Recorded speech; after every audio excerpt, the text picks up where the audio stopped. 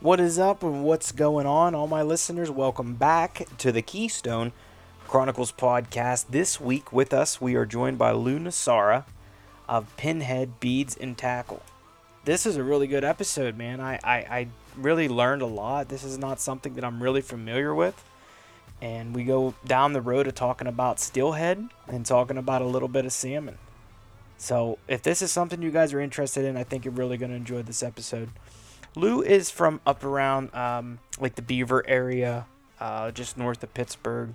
Some of you will be familiar with it. And we talk about his setups, using beads, rigging, stuff like that. And if you guys hear some pauses and such throughout, that's because this episode was recorded for YouTube purposes of a video phone call. So go over to the Keystone Chronicles page via YouTube, and you should be able to check it out on there. A little bit new to it, so I'm updating things frequently, trying to fix all the bugs and figure out how that all works. So be patient with me.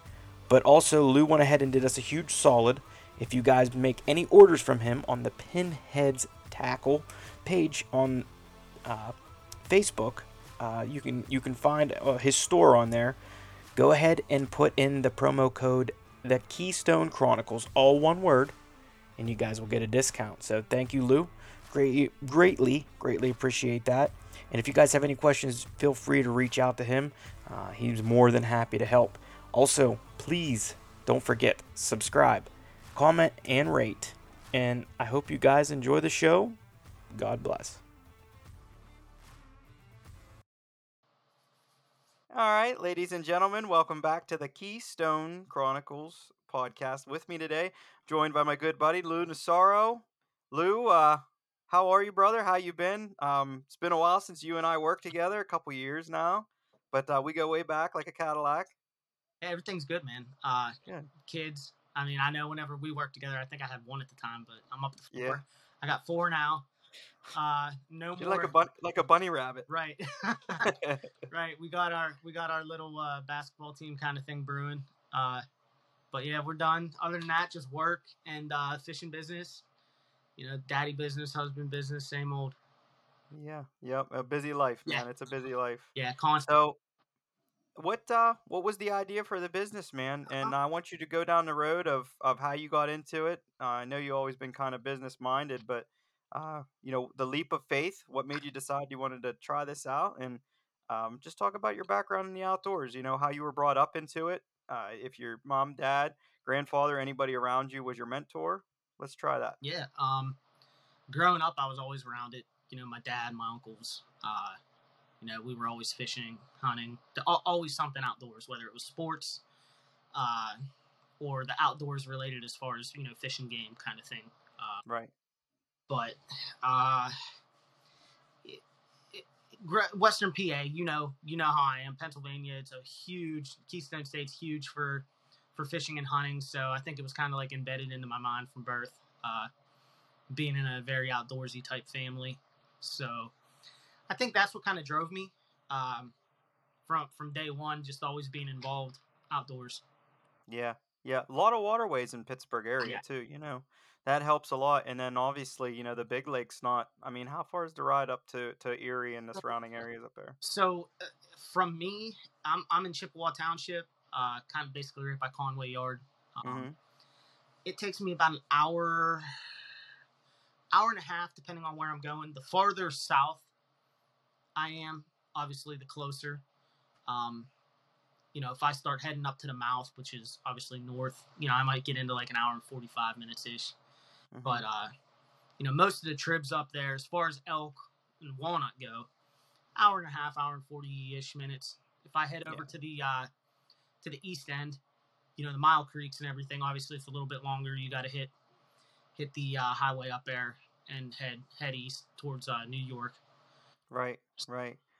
Well, you know, man, you've been spoiled up there too. Right. It's a little bit of a ride for me. So, like for a day trip, it's a little bit of a ride. I mean, we've done it, but how often do you make your way up towards Erie and surrounding area? So, you know, I was fortunate I could go yesterday with 4 kids, and then our work schedule. It's not easy. getting up there, I try to plan stuff out with the wife and between the kids, because that's a long day if I get to go up there for a day. Yeah. Even the wife at home with 4 kids, they're 2 of them are under 2 years old. Right. 4-year-old and a 6-year-old. It's rough. So I don't get to go up as much as I used to, but I'd say a handful of times a year at least I go up. There's a couple benefits I go to every year. For one's for a guy that I knew that he had passed from COVID. They had it the past 2 years, I believe. Jeez. Then a couple of the bait shops up there, I try to make it up. I'm selling in New York right now at one bait shop, Tar Fishing. Bruce Kowalski at Tar Fishing. He basically makes a phenomenal rod, but he just opened up his new store, so he's selling my products out of there. And then a couple other local shops are getting into it. But basically, yeah, definitely try to get up there as much as I can. So as far as your season goes, I just want to hear about some of the fish that you caught. Oh, yeah. How was your year? Because I've seen some pictures, but I just want to kind of put it in words here. Yeah, so we're just getting around. Like they had a little bit of a melt this year, or freeze this year, but the fall was absolute fire this year, man. It was ridiculous. Got to fish Oswego Dam for salmon this year with my buddy Mike. We hammered him there. I probably caught the biggest hen I've ever seen in my life. And not just to say that to like toot the horn kind of thing, but when our buddy who guides brought us, he had a couple cancellations. So he called and he was like, look, man, I have the boat up here. He has a drift boat. Yeah.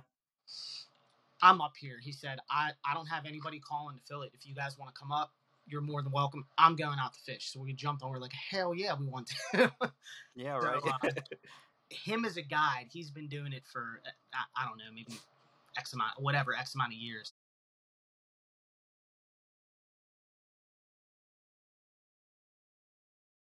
Float, indicator, whatever you want to call it, go down. I set it, and I use a center pin. So I hook it, and I'm like, it's not doing anything. But I knew I wasn't on bottom because we were fishing the different water columns. We had he had a rod out, I had a rod out, our buddy Mike had a rod out. We were trying to figure out where they were laying. So we all had different depths. Mine was set at the lowest. So I knew it wasn't bottom. I'm like, what the hell do I have on here? So I look back, I'm like, John, like, what? It ain't moving, dude. He goes, try horsing it a little bit. I horsed it, got it to come up. Have you ever been ocean fishing? No, well, just off the pier, but I never been out on the big water. So anybody who's been out on the big water know when they hook into an anvil and you get up and you start to come back down, there's times where they'll want to just go. Run. Exactly what happened in this situation. I kind of forced it up trying to think, like, what the hell is this thing? I come down and it just starts peeling line like no other, dude. And there's 2 people next to us. How it works up there at the dam, you get the boat up and there's a flat and they'll anchor off on it. So you have boat the whole way down the line. And then everybody just kind of casts up and drifts down. Cast up, drift down. When it did this, started peeling line, everybody's reeling their shit in because they're like, this dude's got a tank on. I'm thinking it was a monster buck. I get it up and I start swinging it around the side of the boat. He goes, holy shit. And I go, what? He goes, that's the biggest hen I've ever seen in my life, and I've been doing this for years up here. I said, get the hell out of here. Bro, we got 3-gallon bag of eggs out of her. I was like, what? Like, that's unheard of. Like, you get a lot of eggs with kings. Right. Especially coming out of people who fish for steelhead. Right. They'll bring up mason jars, or they'll bring up, bags, and they'll have to get a couple hens to fill it. Literally, this thing, it just kept blowing out eggs, dude. He was like, holy crap. Because when we picked her up out of the water, he netted her, we got her up out. She's eggs all over the floor of this boat. Just pissing eggs everywhere. And we ended up getting them all. We got roughly, like, not 3 full bags. We got We got about just over 2 bags out of one hen. It was absolutely insane. I've never seen that before. That was the highlight of my fall. Highlight of my fall. So what do you do with that fish then? Did you just take pictures and then put her back? Did you keep her? So no, the salmon that run out of Ontario, they basically run, spawn, and then they die. Okay. A lot of people call them the dirty boots because they stink. They'll start to, they call them zombies too.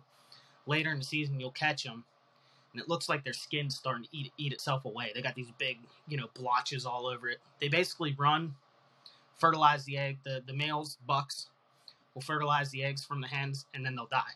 They're just dead fish kind of floating. It's gross and kind of sad when you think about it for the fishery, but they just constantly keep coming back. Just a life cycle, man. Yep.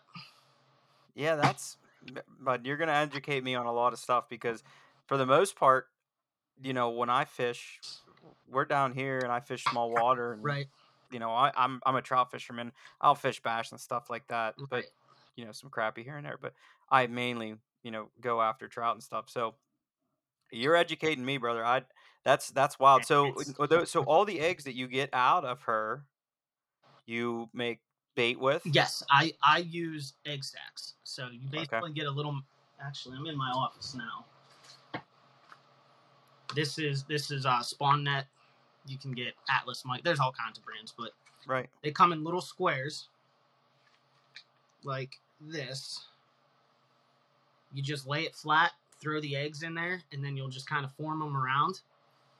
So there will be like a little ball at the bottom. You twist it a couple times, throw some magic thread over it. Magic thread is just a thread that cinches itself. I got you. Pull it, and then it's just a little ball of eggs. Yeah, that's awesome. It's probably one of the main baits that I personally use, other than, obviously, my company, Pinhead Beads. I make beads. Right. It's basically just an imitation single egg. There's all kinds of companies out there, but I use those even for trout, like how you were just saying around here. Right. Yep.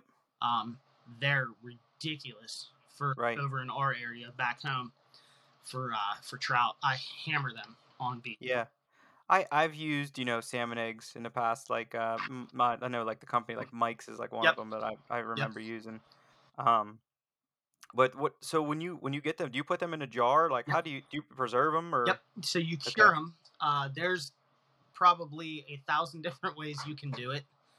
I just do a basic cure with mine. I don't get fancy with like the pot skis or all these other cures that are out there, which they're great products. Don't get me wrong. The guys at the pot ski, awesome guys.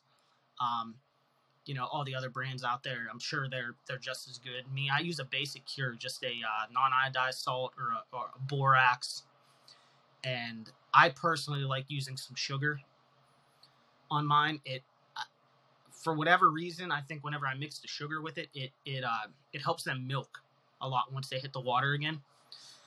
So when you cure them, though, like whenever we squeeze those eggs out, you want to immediately put them in the river water, because that's naturally what they do. They'll swell up and they'll get a little bit solid. So you let them sit in that bag as long as you want. We let ours sit in the bag and in the cooler from the time we were fishing until the time we drove home. I see. Then once you're home, you'll strain them out. Do not use tap water. Right. You never use tap water with it. You always use either like a filtered or like a bottled water or a distilled water kind of thing. Mm-hmm. There's just too much chemicals in the water we get out of our drain. Yeah, then for sure. It'll mess your eggs up. Same thing with keeping any live bait or anything. Yep. Yeah. But yeah, that's all I do. I cure them with the water that they came out of to firm them up a little bit for the travel home. Then I strain them and leave them out to dry for a little while. Just kind of go by feel until they're dry. You don't want them to, get to the point where they're so dry you can't use them. But it's kind of just an experiment thing. Like you'll learn as you do it. Right. And then I sprinkle the sugar and either the borax or the sugar and non-iodized salt on it. Let them sit again for 5-10 minutes, and then I wash them off with water again, and then I jar them. Nice. So when you go through the process of putting on one of your tackles, one that you make, yes, take me down the road of exactly like how you would put that together. Okay. So you get your rod lined up, right? How you're gonna tie it up, how you're gonna center. You're gonna use a bulber, a float, an indicator, or you're gonna use a leader of some sort, anything like that. So everything I do, I'm sorry, I had a notification come up there, blacked me out for a minute. It's all right. Everything I do for salmon, steelhead, trout, some people don't believe in it. I'm a firm believer in it, but fluoro. Everything I run on my center pins is a mono or copolymer line kind of deal. It's a floating line. Mm-hmm. I run it down to a micro swivel, and then I'll run a leader. Basically, I just go like an arm's length. Me being that how me and you both were the garden gnomes of the troops. I'll go from one shoulder to a full arm's length out for my leader. Obviously, depending on water. If you're running ripple water, obviously you're not going to put 5 foot of leader out. Right. But from there, I tie on a seed bead, a glass seed bead. Is all that is. You can get them at Michael's. You can get them at all kinds of craft stores. Right. You tie that on. Let me, I'll just show you the exact rigging I do. Yeah, that's exactly what I want to see. I'm going to steal your recipe. Mm-hmm. There's that. So, where did I put that line? It's so thin you can't see it. All right, so you have your glass seed bead. I don't know if you can see that in my hands. Your line here. Basically, you just feed it through like you would, anything to tie it on. So you got your seed bead right there. You're going to double loop back through, Marcus. And this is just you're basically tying this. This is just your cinch point for your bead to sit. So now you have a loop there. I don't know if you can see that, Marcus, or not, but there's a little loop right here when you double back through. You're going to take your tag end, run it through that circle, that loop back 6 to 8 times.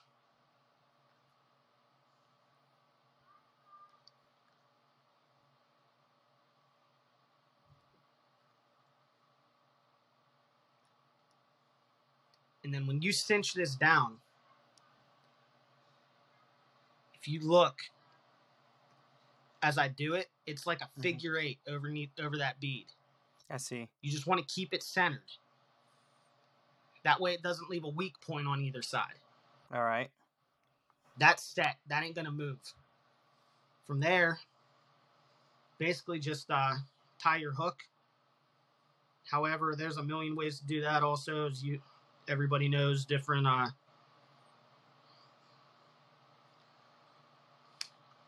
different ways to tie their hook on. Me, I just, for this purpose, I'll either use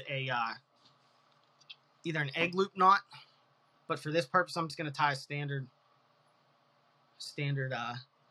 fisherman's knot on here for now, just to show you how I do this. Okay. Twist it up a few times. Feed that tag end through.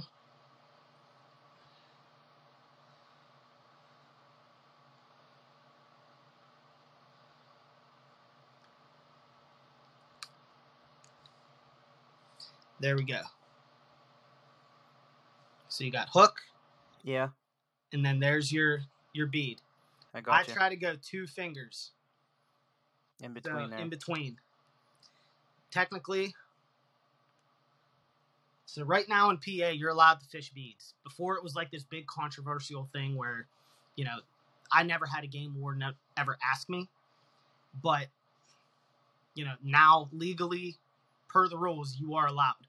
But I want to say it's 2 or 3 inches.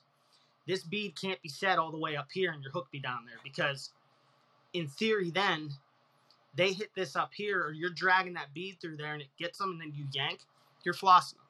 Yeah. The closer the better. Now when you say flossing them, like foul hook? I got you. Yeah, you'll get a lot of, I think, a lot of people up in Erie. You know how it is with the Russians, Ukrainians. They come up there with a lead anvil and then a hook with the one little piece of thread on, and then you see them just ripping through and get them on the dorsal or the pec. Size right. 2 hook. Right. Turtle hook. Right. Gaff. That's basically all I do for my setup, though, Marcus. And then from there, I have the beads I make. They come in a strand like this. Just twist one off. And you just feed it on like you would be putting any bait on. Pull it up over the eye. And then when you get to that seed bead, kind of pinch it into the middle of it. And there it is. That's all there is to it. When it comes down drifting, they'll hit that. When you pull up, I can count on one hand. I've been doing this for, I don't know, 8 years maybe now. Yeah. Bead fishing. A lot of guys will say, "Oh, you're hooking them on the outside of the jaw or up on top of the nose." Bro, if you rig this right, you will never catch them outside of their mouth. It'll always be in the top part of their mouth, right in the side. Now, so, I mean, I'm just kind of fascinated that they're actually biting your leader, and you just have a couple inches, and then, so does that give time for the hook to set, or what's the... Right. So as your bobber's drifting down, when it comes down, that's obviously the take of the bead. So this is coming down through the water. I see. They take this, and whether it's just a quick move out of the way, you know how they mouth stuff, and then they'll just come in and out. That little tick of your bobber, when it moves and you come and set, it basically is enough time for you to get it to come through. You'll pull it back out of them, and then this will go right where it was in their mouth.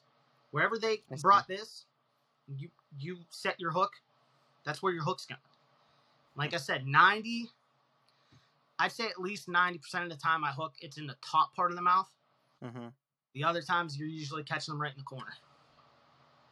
That's a new form of fishing for me, but I never even knew about it. So yeah, like I said, this is a great conversation for me because you're educating me on other forms of fishing that I don't know of, and that's wonderful. Bro, this is deadly up in Erie. Deadly. And again, these are soft beads. There's hard beads. There's like plastic beads. There's glass beads. There's acrylic. I mean, there's so many different companies out there that get into the bead business, but everybody has their own twist at it. Right. So that's why I got into it. Now, do you think, because this is something I've talked to a lot of people about, and some guys agree with me, some people not so much, but like, do you think that they prefer certain colors? I think the watercolor has a lot to do with it. Just like we were talking before this with fly fishing. Darker water, you got to get something that's going to show that shadow. You got to get something that's going to show that profile. How I do it, whether I'm fly fishing or center pinning with beads, whatever, I open my box and I'll hold it out in front of me with the water there. Whatever's popping to me, whatever colors are really popping to me right there, that's what I'm throwing. That, to me, I follow a couple people on YouTube. They're from out west, the steelhead and salmon out there. All of those guys say that. When you get to the river, to the creek, to the lake, whatever you're doing, if you're worried about what color to throw or what size to throw, turn some rocks. If you're at the creek and you don't know what to throw, go turn some rocks before you even get your line in. See what bugs are there. Yep. Are there a lot of midges around? Are there a lot of stoneflies around? Are there a lot of caddis in the water? Figure out what's there, what colors are there, are prone to being in that area, and go for it. But that's how I determine color. Yeah, I go the same route too. And then when I talk to individuals that are more or less artificial lure spinning or stuff like that, I've always been told, and I've followed it, I don't know how well it works, but when the water is darker, you go with like a more bronze Right. or a darker Right. lure, and then like a lighter color, silvers and chromes and stuff like that. But the route that you're going, when those eggs come out, what color are they when So they're first? this is actually what I call my natural yellow. Okay. If you give me 1 second, I'll actually go get fresh eggs out of my fridge right now, and I'll show you how close they are to this. Yeah, let's do it. Give me 1 second. Yep, no problem.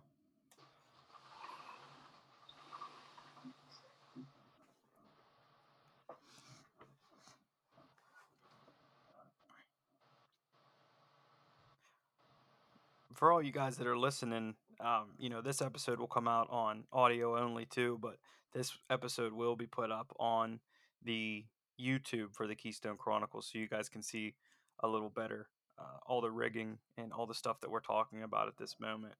So it won't be too long, and you'll be able to see all that stuff a little easier on there.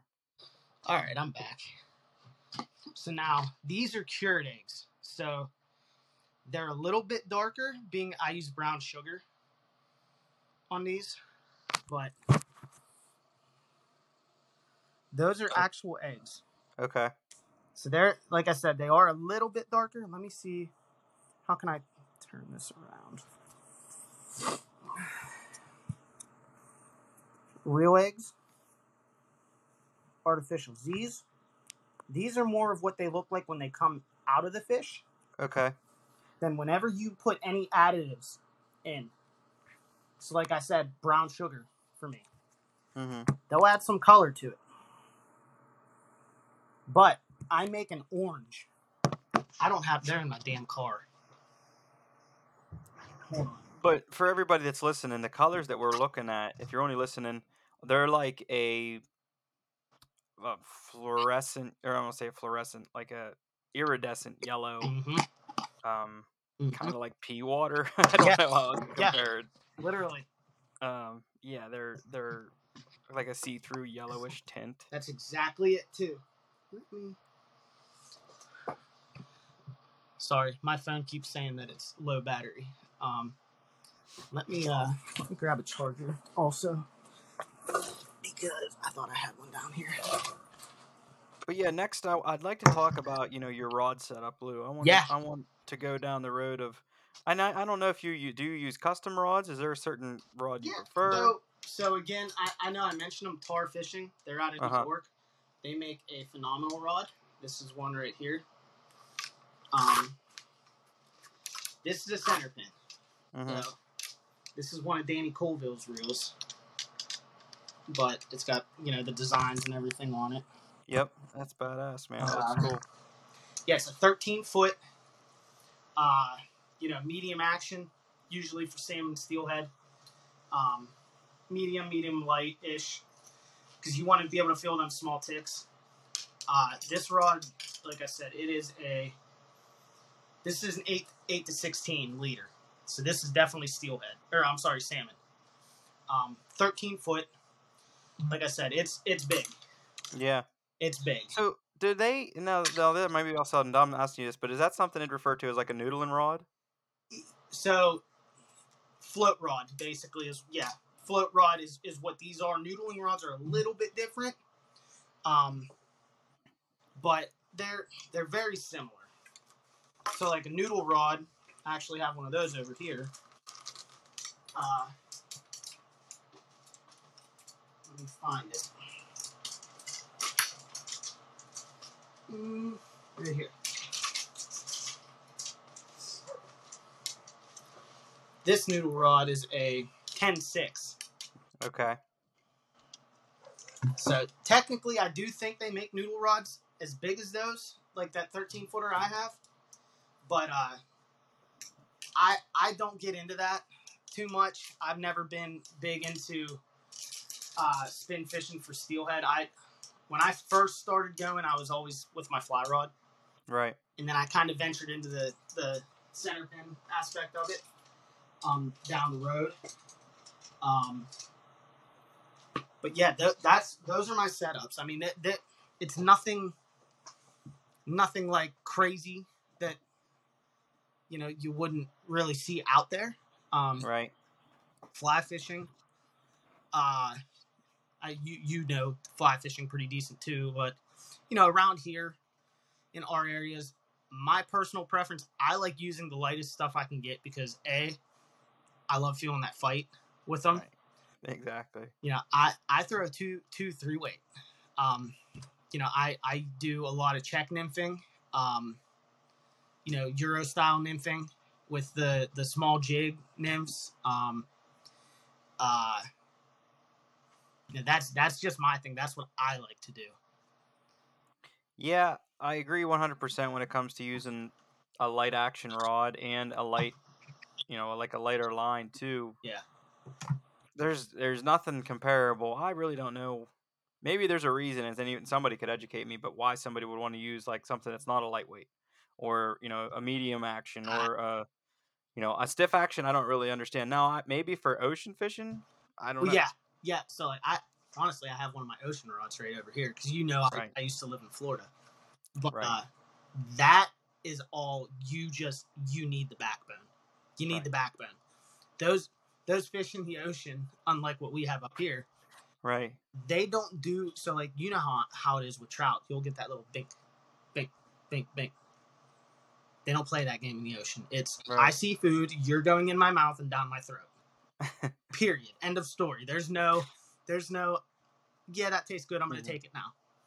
It's you go out for grouper or snook, reds, yellowtail, something. It's full blown. You look good.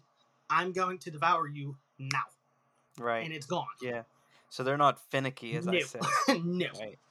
No. They just devour stuff, and you got lines screaming. Yep. So that's where I think the big, backbone reels are needed when you get into that kind of species of fish. Trout, even salmon, they take it and they're gone. So that's why, that rod compared to, a noodle rod, you look at them, they're this big around. They're real, you give it a little wiggle and it's like, boing. That rod, not so much. Right. That's what I like. You're dealing with a, 20-pound fish, right, or more. If you get into an absolute tank, little different ball game. Right. Now, as far as if you were to talk to me, I'm a beginner on that game, so you're gonna load me up. You're gonna take me to the lake with you, or I'm gonna say the lake. You're gonna take me with you. We're gonna go steelhead. Right. We're gonna go salmon. Right. So let's go down the road of what should I bring? What should I expect? So, me, I fish the tributaries. Obviously, a good pair of waders, good pair of boots. You're gonna put the miles on. A lot of people up there stick to the main spots. Where there's access. They'll go in. They'll walk 100 yards and they'll fish that 100-yard stretch this way, 100-yard stretch that way. Mm-hmm. And I'm not knocking those guys. They catch fish. To each is their own, right? Right. However you're going to catch fish, and if you keep them, more power to you. Me, I personally don't. I'm not big on trout or steelhead as far as how they taste. I'll wait and go load up on walleye and perch. Right. But again, to each their own. You pay for your license just like I do. Do whatever you want as long as it's legal. Right. As far as going fishing though, waders, boots, a good jacket, because up there, it might say that it's a high of 40, 45. I think today was like in the 40s. That wind coming off the lake, it will cut through you like a freaking dagger. Yeah, well, I know that from working on a beeline. But right, yeah, going up on the beeline, you know exactly how it is. Yeah. Good pair of waders, good pair of boots, comfortable boots, wading jacket, your pack as far as whatever you're going to use that day. Right. And then whatever rod you're using. If you're fly fishing, bring your fly rod, center pinning. I always take a backup. Right. God forbid you're walking, and it happens every freaking year. You get these guys that want to run to spots, or that they're not watching their footing. They take a spill. God willing, they get up and they're not, completely drenched where they're going to go home, but, they catch a rod tip. Yep. They catch a rod tip. It snaps. So that's why. Yeah, it doesn't take much to do it either. You wouldn't You think as many times as you poke your rod into something that they're pretty tough, but it doesn't take much. No, it doesn't. Not at all. So, Not. yeah, so I would I would bring that stuff with me, and we would go fish trib, and like the spots that you fish, like how big is the water as far as like the trib? Can you walk across it, or are you gonna Oh get yeah. swept away, or is it, you know what I mean? Yeah, you can absolutely can. Erie, PA. What is going on outside in my yard? All right, we had to take a little break there, a little kid and dog interaction. So for you people listening that know, that happens often and early. So back to what we were saying, kind of lost our train of thought in there, but uh, we were talking about the the rods and I the want to say setups and stuff. the rods and the setups. Let's go on to like time of the year that you like to fish, and let's go with like what you're doing each time of the year. Summertime rolls around. Are you out trout fishing? Are you saving your time? Like, hey, I know my wife's only gonna let me be away so much, so I'm Right. gonna save my time for fall, or So you know, so with me, summertime's all about getting my son out because he's always up my butt to go fishing. Like he gets so mad when I go steelhead just because he's 4. Like he can't do that yet. right? I'm not gonna get like there's some people who get their kids them waders for young kids to go out, and the tribs are a very unforgiving place to be, especially if you take a spill every year. I mean, you can probably attest to this, Marcus. Every year you hear about people that go down. They'll go out and try to break ice, or they'll go out earlier in the year because it's still warm out and they get brave and try to get into these spots. Well, one wrong step and you're, neck deep in water, you slide or something like that. And I just don't want to put him or myself in a situation where, God forbid, something would happen. So, Yeah. How old your son? 4. Yeah. So summertime is all about going out to the sportsman's club down by me here in Beaver County and just letting him hammer bass, trout, bluegill, whatever wants to bite the little Spider-Man rod he's got. We'll take that day because he gets a kick out of Right. anything. I feel you, man. I feel you. As far as steelhead, salmon go, definitely fall. The weather plays a lot to do with that. Yeah. The temperature of the tributaries is pretty much what determines when the season starts next. But like right now is technically the spring run, even though it's still been 30 degrees and everything. But I personally like the fall run a lot better. I just think you get those fresh fish coming in the fall, right from the lake, first thing, in the year, late year. That's just my preference. Plus, I hate dressing in 30 layers because me being 5'6", I feel like freaking the little brother off the Christmas Story when I'm out there walking around in waders and 5 layers, trying to cast a rod like this. Yeah, it's hard. Kind of It's little definitely coat kind hard. of thing. Yeah, I don't like wearing a lot of layers either. That's why I think the introduction of the vest is one of the best inventions Absolutely. ever. But so let's talk about what to look for. Okay, when you get up there, you said you like to fish spots that most people don't walk to and want to work for. So what are you looking for in a spot whenever you're out there and you're like, hey, is it a gut feeling, or is it like, hey, this rock split in the water here looks good, hole, curve in the creek itself or river, but what are you looking for? When I go up to Erie, the first thing I have to tell myself, which if you have a lot of listeners that are like avid steelhead guys, they're either going to agree 100% or they're going to message you and say, this guy's an idiot. In Pennsylvania, even Ohio, these are stocked fish. They go and they have nursery waters in these tribs where they go and collect the eggs and get the men, or the buck, the males, and they milk them, grow these fish into, whenever they're ready to be put back in the creeks, they go stock them. I mean, all they are is a giant rainbow trout that we have on opening day of trout. Whatever you would use for trout, use for steelhead, just maybe a little bit bigger. However you would fish for trout, they're going to hold behind structure. They're going to hold behind these giant rocks. They don't want to be in this big turbulent water and everything, It's the same thing. You learn to read water, you'll catch fish. That's my mindset on steelhead fishing. Yeah. Salmon, whole different ballgame. Because when the salmon run, it's like a giant wave coming up creek. Like, you just see dorsal fins everywhere. Right. Where I've gone is up to Oswego. Dirty Burt is the name. Burt Dam. Salmon River. You just have fish everywhere. So salmon, you're just kind of hoping it lands in their mouth, and you give it a yank, and hopefully you're an honest fisherman. Where if you see you foul hooked it, let it go. If you hooked it legally up in the mouth and you want to collect the eggs, or if you're going to keep the meat to eat it, keep it. But steelhead is the same thing as how we would go fly fishing for trout around our area. Hit them pocket waters. If you're in a nice hole, hit each seam of that hole. Start in the front, work to the middle, work to the back. Start at the top of the run, work your way down. Kind of thing. Make sure you're covering all the water that you can. Ankle deep water, I'm not wasting my time. A lot of guys love doing that. They'll high stick it through and try to get that nymph to sit this far underneath the water column, and you'll see them fish come up and slurp it. That's not my.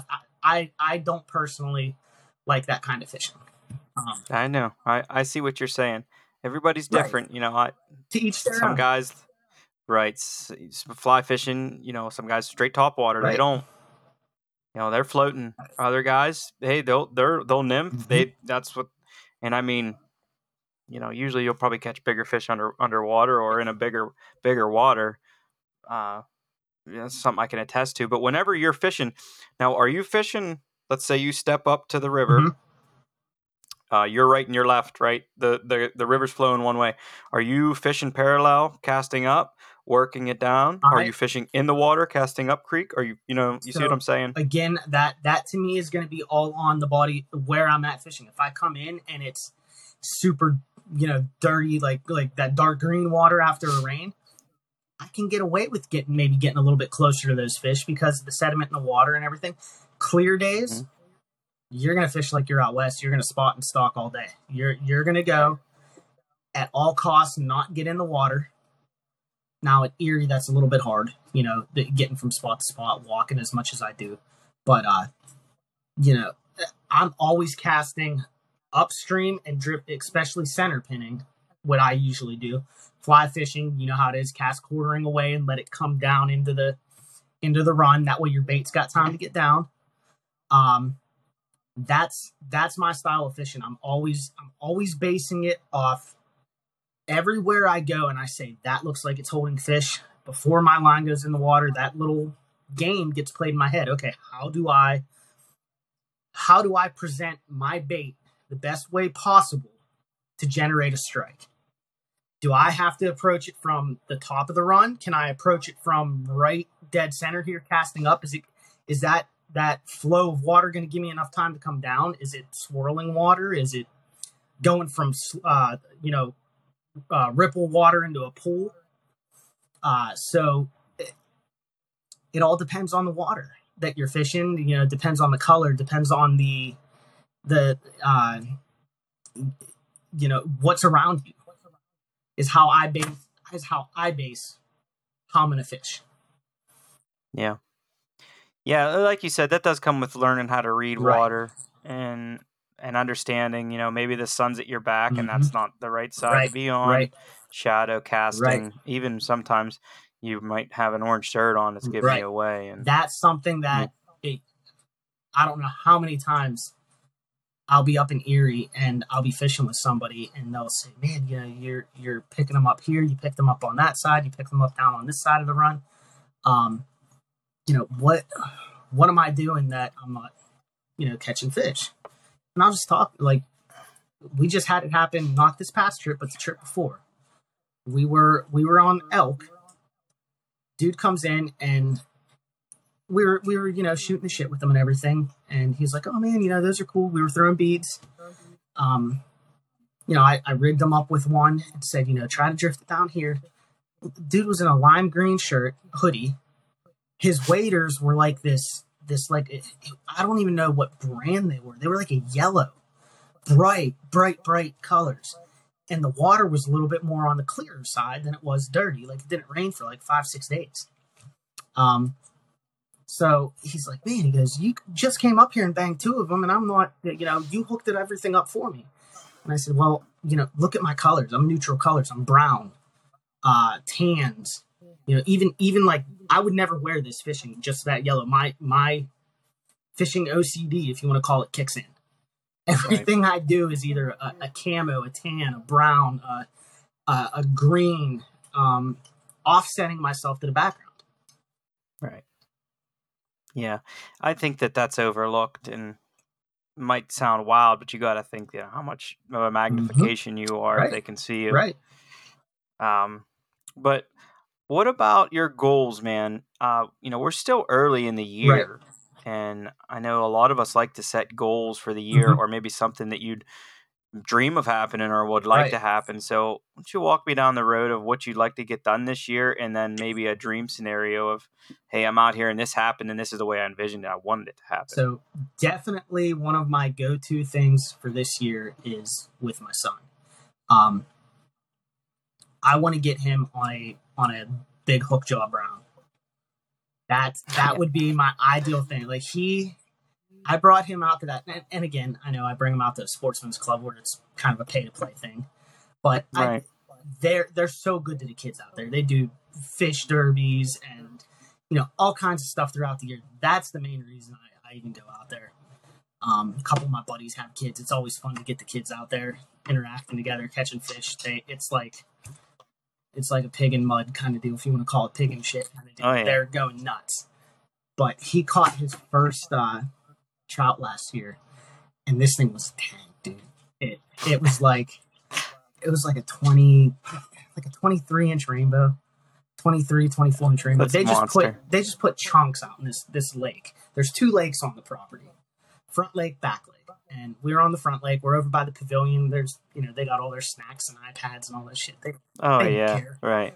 Me and 2 of my buddies, we were the ones sitting there paying attention to the bobbers and everything. They're over there playing on their iPads, chasing the ducks and everything. Luca's bobber starts tapping. I'm going, Luca, hurry up. Come here. It takes off. And he has this little Spider-Man rod, Marcus. I'm telling He's going, Dad, don't. He's going, Dad, get it. Well, after using these 13-footers and, a 10-6, a 12-foot fly rod and everything, going to a rod that's as big as my forearm, setting a hook, I'm like, there's nothing there to get leverage. So, I yank, and you would have thought I was 10 foot tall, dude. I yank up. I'm back here to set the hook and get all the line off the water to get tension. And it just starts, it was buzzing line off, because those rods come with like an 8-pound Berkeley line on it, like trash. I wasn't thinking that, bringing him to the club, that they put these tanks in there. And then there's always the opportunity. They put flatheads and channel cats in this lake too at times. So I'm like, after I hooked it for him and he's reeling it in, he's like shaking by the time it's getting there, because this fish is as big as he is. It hit me. I'm like, you're an idiot. You didn't even put any good line on this thing.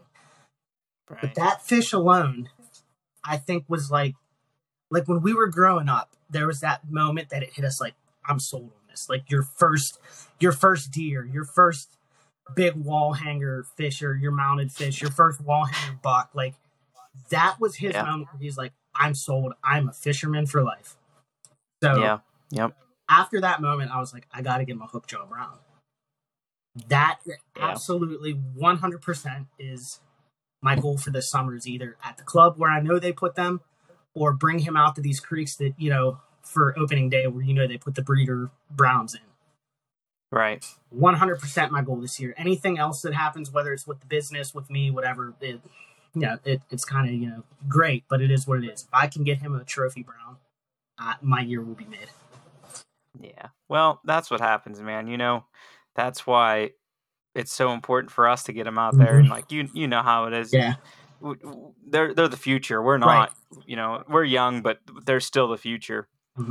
But yeah, that's awesome. And I know what happens is, even with me, like taking my godson, like I give two shits what happens to Right. me. I feel like I've got all the opportunities in the Right. world and done cool Right. things and stuff. But you want them to kill or catch or Right. whatever you're doing. But yeah, that's awesome, man. That's a wonderful story, and I'm glad to hear that he was able to experience that. Now, is that something that you got mounted on the wall for No, him? so I asked him, I said, do you want to keep it? And he said, do you keep your fish, Dad? And I said, well, I said, Daddy doesn't keep his, but that doesn't mean you can't. And he said, I see. he goes, let him go see his friends, Dad. So we got him out of the net, unhooked it. I got a couple pictures with it. And, I'll send them to you after we're done with this. I'll send you the pictures. But just cheesing it from ear to ear. He was loving it. It's crazy. And that is the way it happens, man, because I can quite literally think back to some of the moments in some of the time that I had with my dad or my pap or, any of my uncles or family, as far as mentors and such that I had. And I mean, I can, plain as day, I can remember being like 5 or 6 years old and seeing deer in the treehouse with my pap or my dad and watching them shoot deer, and they going down and they're like, well, you're gonna gut it, and I'm like, oh, hell I'm doing, but you try, right? And you learn, and you end up poking the gut. Well, I was just gonna say, I got a funny story for you if you want to talk about the hunting side. My buddy Tony, growing up, his dad raised deer, and he had absolute stud bucks that he would sell for these places out west to artificially inseminate, and we would hunt the back end of their property. So we go out. Tony shoots a. We were young. We were probably 13-ish. It was still. We were still learning the process. Our dads would take us out. Tony shot a doe, and we're out there. And his younger brother, we call him Butchie. His dad goes, Butch, come on, you're gonna learn how to gut. Same thing. You're gonna learn how to gut this deer. I'm gonna walk you through it. So he goes up to the breastbone, cuts down. He had the hook knife, hooked it up. Gets in there and he goes, all right, feel around in there and get around the, all the outside and everything. So he's trimming it up. And he goes, Dad, what's that right there? He goes, well, poke it and see. It was the shit sack. He poked it.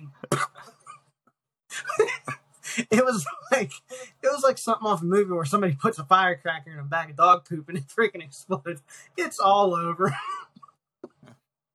His dad goes, he doesn't. He goes, that's what it is, Butchie. Don't ever make that mistake again. It's like sticking a fork in the outlet. Right. Dude, we every time we see him now, that story, every time I run into him, at least I'm like, man, Butchie. He goes, oh, I know what you're going to say whenever I poke the shit sack. I got deer crap all over me.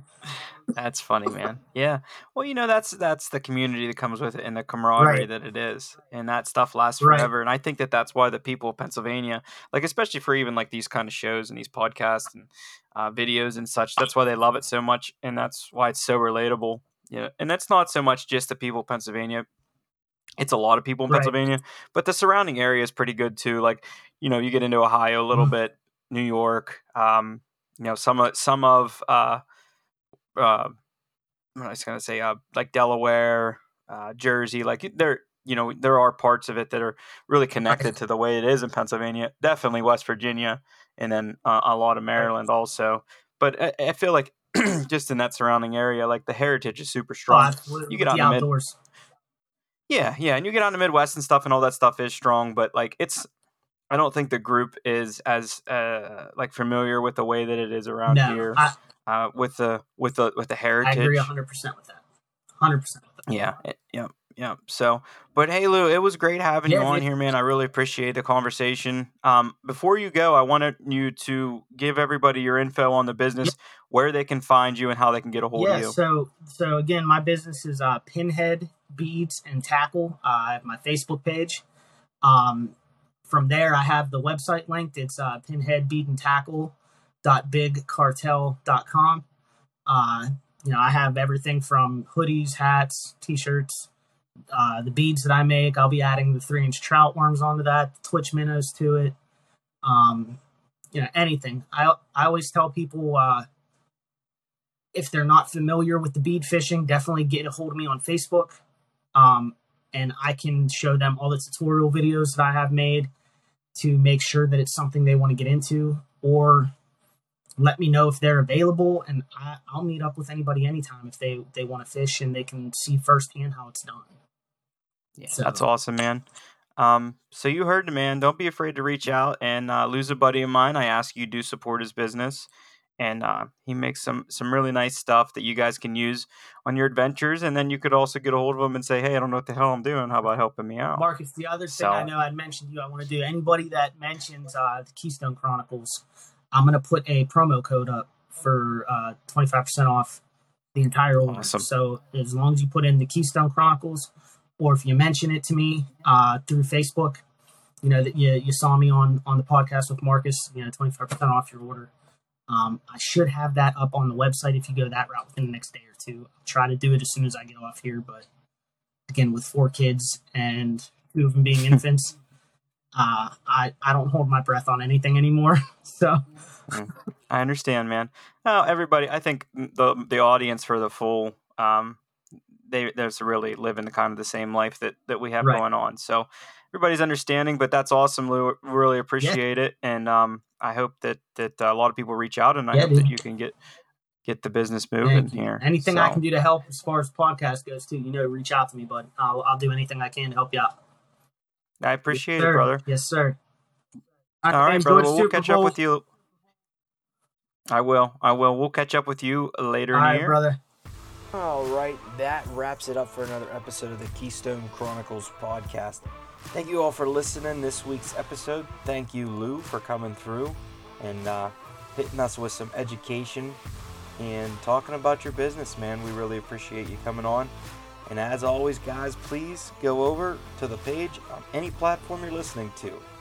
Don't forget to subscribe, comment, like, and we'll catch you guys next time. Thank you so much.